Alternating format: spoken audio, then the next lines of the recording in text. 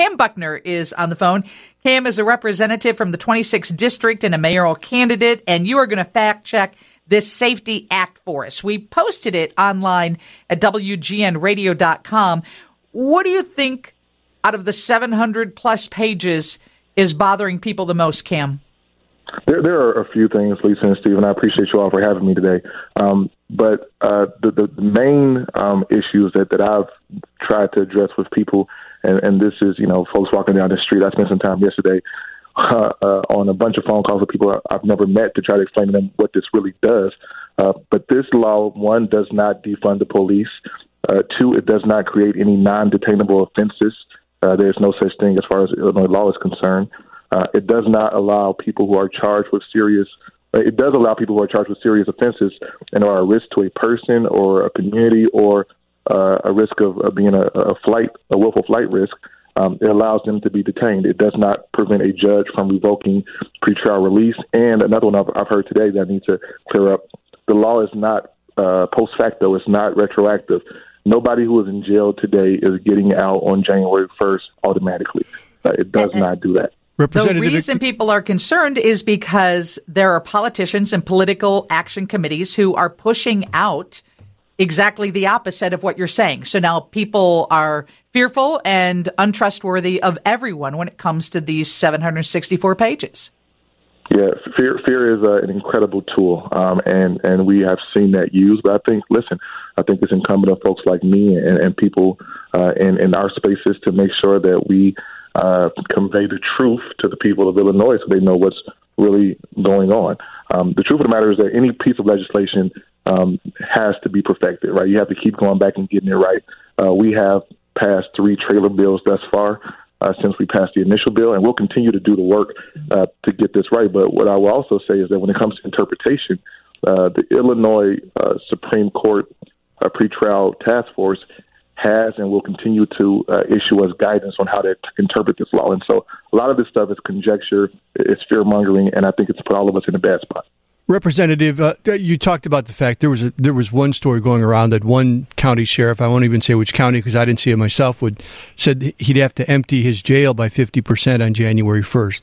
And as you said, that's not the case. However, attorneys can ask for the judges to reconsider bail or bond after January 1st, right? So it may well be that some people who are in jail today because they can't post bond will win their freedom pending trial after January 1st. Am I correct in that? Yes, if a judge determines so nothing once again happens automatically, Steve. If a judge determines them fit, right, to be released, she or he may do so, but that has to be a determination made by the judge. And once again, the prosecutor has the ability to say this person is a threat to the community or to a person. This person is a threat of flight, and this person should not be out. I also have heard state's attorneys say that they're going to have to pull back their charges because they have not charged folks within 60 days. This law does not trigger that. That has been the law in Illinois for decades. And so when state's attorneys tell us that they're going to have to let people go when this law is effective 60 days from the date, they are telling me and us that they have been failing to petition for murder suspects to be held without bail. And they've relied solely on the money bond system to determine who stays in jail and who doesn't. That's not how their job should go. Okay, so the judge is going to decide whether this suspect, he or she, is a threat to the community. And if he decides that she or he is, will order that suspect held without bail, held pending trial. It seems to me that if this law, when it takes effect, there will be a lot more people being held without bond after January 1st than there are now, just because it seems like to me the bar is going to be lowered a little bit for being held without bail or bond. Do you see it that way? So I've heard some folks who have brought forth that complaint that it will constrict judges their judgment when it comes to this. I don't know that to be factual, and I think once again we're kind of trying to figure this out as we go along when it comes to that. Like we don't know what it looks like tomorrow, but because of that, because we have to be able to deal with facts and data and real numbers analysis, both Loyola University and the National Institute of Justice have committed to studying the Safety Act and the implementation, and they will analyze the effectiveness of the new pretrial release system over the next year. And so we'll be working off of real facts. And whatever we have to change, we will change. I want to, again, say that we have committed to making sure that this law makes Illinois safe and also furthers justice in this state. We got to get it right. And it will take some tweaking over time. We've already tweaked some. We will continue to do that where it's necessary. Kam, where are no cash bails? What states have no cash bails?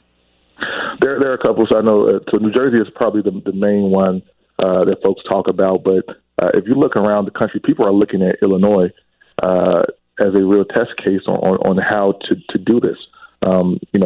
We really do believe that bail is not about safety, but bail is about money.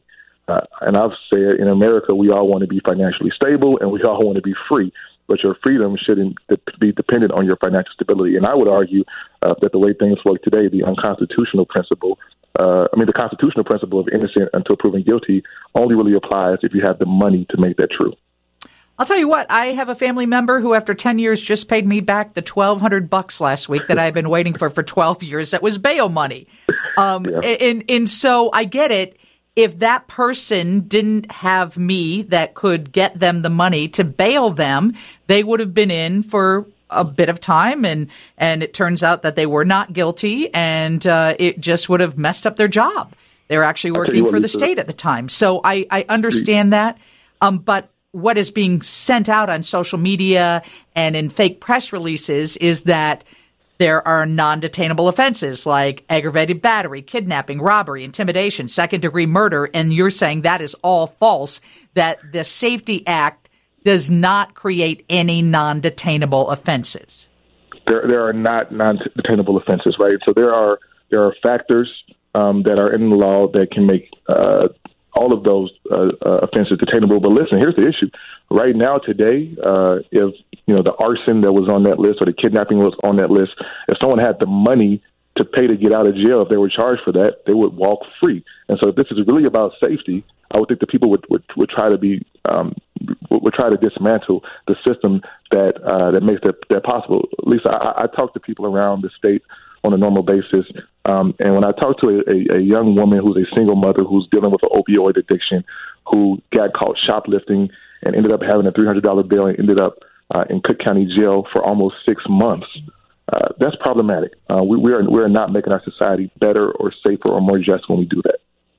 Okay, Kam Buckner, Illinois State Representative, 26th District mayoral candidate. Will you please go to WGN Radio, check our fact check list, and if there is anything incorrect that we did not fact check correctly, will you let us know?